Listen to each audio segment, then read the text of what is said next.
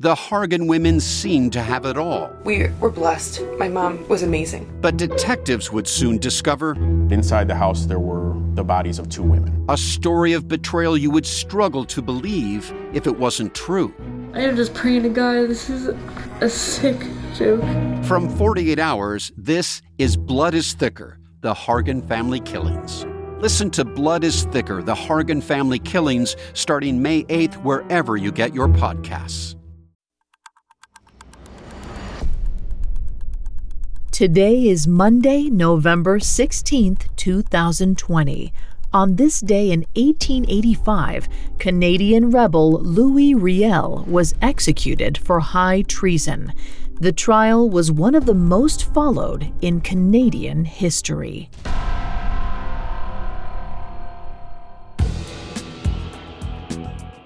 Welcome to Today in True Crime, a Spotify original from Parcast. Due to the graphic nature of today's crimes, listener discretion is advised. Extreme caution is advised for listeners under 13.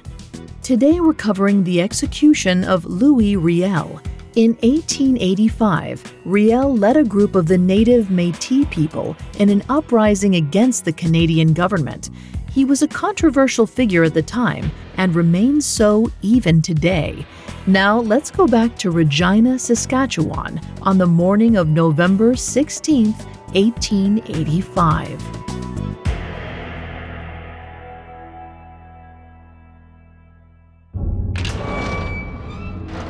On the morning of Louis Riel's execution, Canadians across the country anxiously awaited the official announcement of his death. Government conservatives grew excited to congratulate each other on taking out a rebel, and journalists anticipated articles for the ages. But at Riel's prison in Regina, all was quiet. Riel didn't seem all that fazed, because on the Sunday before his death, Louis Riel had woken to tell the guards something very important. He'd had another vision from heaven. The vision concerned his guardian angel. Riel claimed that the angel had told him that in the 3 days after his death, he would rise from the dead and share the Canadian premiership with its current holder, Sir John Macdonald. The angel also told Riel that he would live for 3 years in the Canadian Northwest and obtain liberty for the so-called half-breeds. It was his destiny. Riel immediately requested correspondence from Governor Edward Dewdney, the Indian commissioner at the time. When Dewdney arrived, Riel told him about his vision, but the commissioner dismissed it as fantasy. Instead, he handed Riel his execution papers. Riel had already been charged with high treason following the Northwest Resistance, an uprising of the native Métis tribe that directly affected John Macdonald and Dewdney's plans for railroad construction. The execution was simply the final sentence. Riel did not appear particularly affected by the news.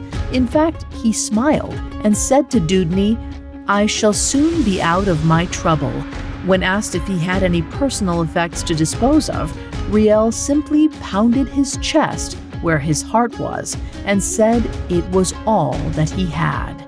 However, Riel did ask if he could make a speech at his execution. Dewdney would allow it, but only if it was brief. That afternoon, Riel wrote his final will and testament. It included a message to his wife and family, placing them under God's protection. He wrote of absolving his enemies of sins, especially Premier John Macdonald.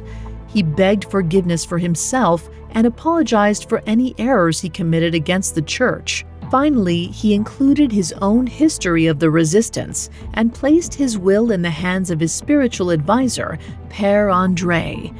Riel rode into the evening, preparing his final speech. At his execution, he had planned not to apologize, but to announce to the world his role as a spiritual prophet. He would tell them that he had been sent by God to conduct the rebellion. André, his advisor, asked him to refrain. He had already sent letters to top Canadian officials explaining to them that Riel was insane and to stop the execution. His pleas were ignored. Riel began Mass at 7 a.m. on the morning of his execution. He remained on his knees in prayer for the next several hours until the sheriff came and collected him. It was time for the gallows. Riel was pale but courageous as he walked into the room and onto the scaffold. A crowd filled the space below, and after receiving a litany from the priests, Riel began to speak. But when André interrupted him and asked him not to speak any more about visions, he conceded. From there, he only said one more thing. "In God, I put my trust." Then he recited the Lord's Prayer and was dropped 9 feet to his death. Though much of the country cheered upon the news of his execution, Riel did have supporters. Many French Canadians held vigils, others constructed wreaths, because to a select group of his countrymen, Louis Riel was neither a traitor nor a rebel. And this wasn't just a matter of an illegal and violent rebellion. Riel was a crusader for native rights. Coming up, we'll dive into the resistance itself. Listeners, here's a new show I can't wait for you to check out. When it comes to love, every story is unique. Some play out like fairy tales, seemingly meant to be. Others defy the odds to achieve happily ever after. In Our Love Story, the newest Spotify original from Parcast, you'll discover the many pathways to love, as told by the actual couples who found them. Every Tuesday, Our Love Story celebrates the ups, downs, and pivotal moments that turn complete strangers into perfect pairs. Each episode offers an intimate glimpse inside a real-life romance, with couples recounting the highlights and hardships that define their love. Whether it's a chance encounter, a former friendship, or even a former enemy, Our Love Story proves that love can begin and blossom in the most unexpected ways. Follow Our Love Story free on Spotify or wherever you listen to podcasts. Now back to our story. In 1885, the year of Louis Riel's execution, Canada was a country riding the coattails of rapid and substantial change. After a century of negotiations with Britain, the country had finally established its own separate government to run its internal interests, called the Dominion. They were still technically under British rule, but this new arrangement gave them the opportunity to prove they could be self-sufficient. The first Prime Minister, John A. Macdonald, was eager to take advantage of Canada's new autonomy. He wanted to make the country not only bigger, but wealthier. The centerpiece of his plan was a transcontinental railroad called the Canadian Pacific Railway, aimed at uniting Canada from coast to coast. But to build it, he would have to acquire more territories along the way. This included an area called Rupert's Land, over 3 million square miles of what is today Quebec and Ontario. The land was technically owned by the powerful Hudson's Bay Company. The HBC had been primarily a fur trading business, but by the late 19th century, the fur trade was declining. To make up for profit losses, HBC was prepared to sell Rupert's Land to the Americans. But in 1869, Macdonald and Great Britain pressured them into selling to the Canadian government. For Macdonald, this was a great win. But for the territory's residents, primarily a native tribe called the Métis, the news that their land had become nationalized for railroad construction was rather unsettling. They needed a leader to defend themselves, and Louis Riel seemed to be the man best fit for the position. Louis Riel had been born into a prominent position in the Métis community.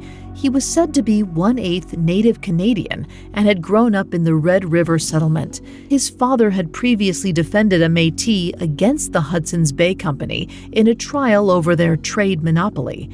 However, Riel did not immediately follow in his father's footsteps. He was considered an introvert. He was moody and often depressed, especially after his father's death. As a young adult, he took a clerk position but quickly found law boring and quit. For roughly 10 years, he worked a series of odd jobs in Minnesota, but in 1866, he finally returned home. When Riel left, the place was a generally peaceful melting pot of Catholic Métis, Anglican settlers, and Presbyterian Scots. The Métis had generally been apathetic towards the settlers' farming and trading community, preferring the buffalo hunt, but were treated fairly respectfully. And yet, when Riel returned, his home had changed dramatically.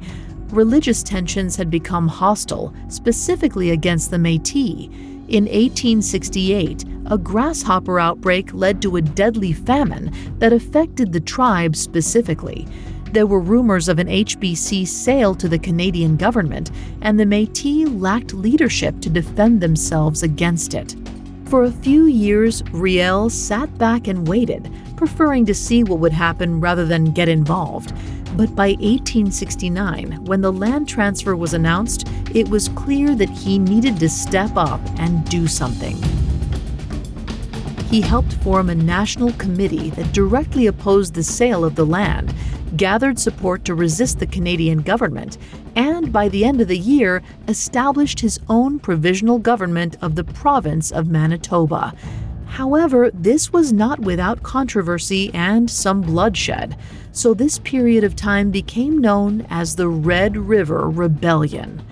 Although Riel's government was theoretically recognized by Macdonald and the national government, many local groups, especially Protestants, opposed it. By the spring of 1870, a series of small battles and revolts led to the arrest of a Canadian man named Thomas Scott.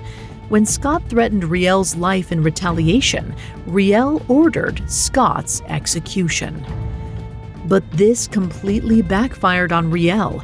This action was a step too far for Macdonald and the Canadian government, and they sent Riel into exile in the U.S. for the next 5 years. There, Riel began having visions that he was anointed by God as the supposed prophet of the New World, and his behavior became increasingly erratic. He was hospitalized twice and eventually became a teacher in Montana, but in 1884, the Métis asked him to return to once again lead their people in resistance. By then, railroad construction had left the buffalo population all but extinct, and many tribes were suffering from starvation. Land was once again being divided up and sold without the consent of the Métis who occupied it. A police force called the Northwest Mounted Police, or NWMP, had been created, and though the force had originally been said to protect Indigenous peoples against the whiskey trade, the NWMP had begun to turn against them. Riel returned, gathered supporters, and took up arms against the NWMP and the Canadian military to defend the Métis' rights. But this time he was no match for a well-trained police force.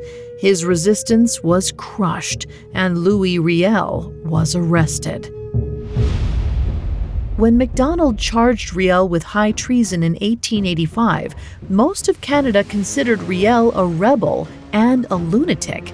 It didn't help that at his trial, Riel again claimed that he'd been a prophet sent by God, and that Riel's own lawyers attempted to argue his insanity in order to save him from execution. But today, the reanalysis of history tells a different story, that of a man who advocated for a diverse society and fought for Indigenous rights. In August of 2020, a statue of John A. Macdonald was toppled by activists in the city of Montreal. Louis Riel's story is being rewritten for the 21st century.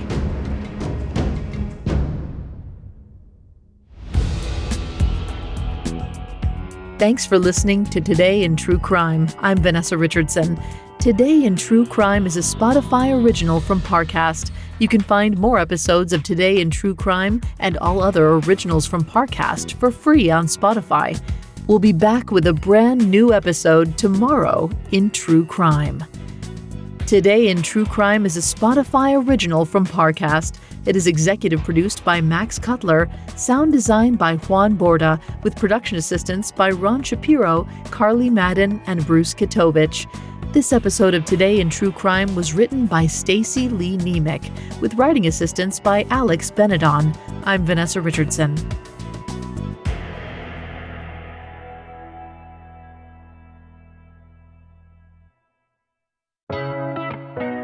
Don't forget to check out Our Love Story, the newest Spotify original from Parcast. Every Tuesday, discover the many pathways to love, as told by the actual couples who found them. Listen to Our Love Story, free on Spotify or wherever you get your podcasts.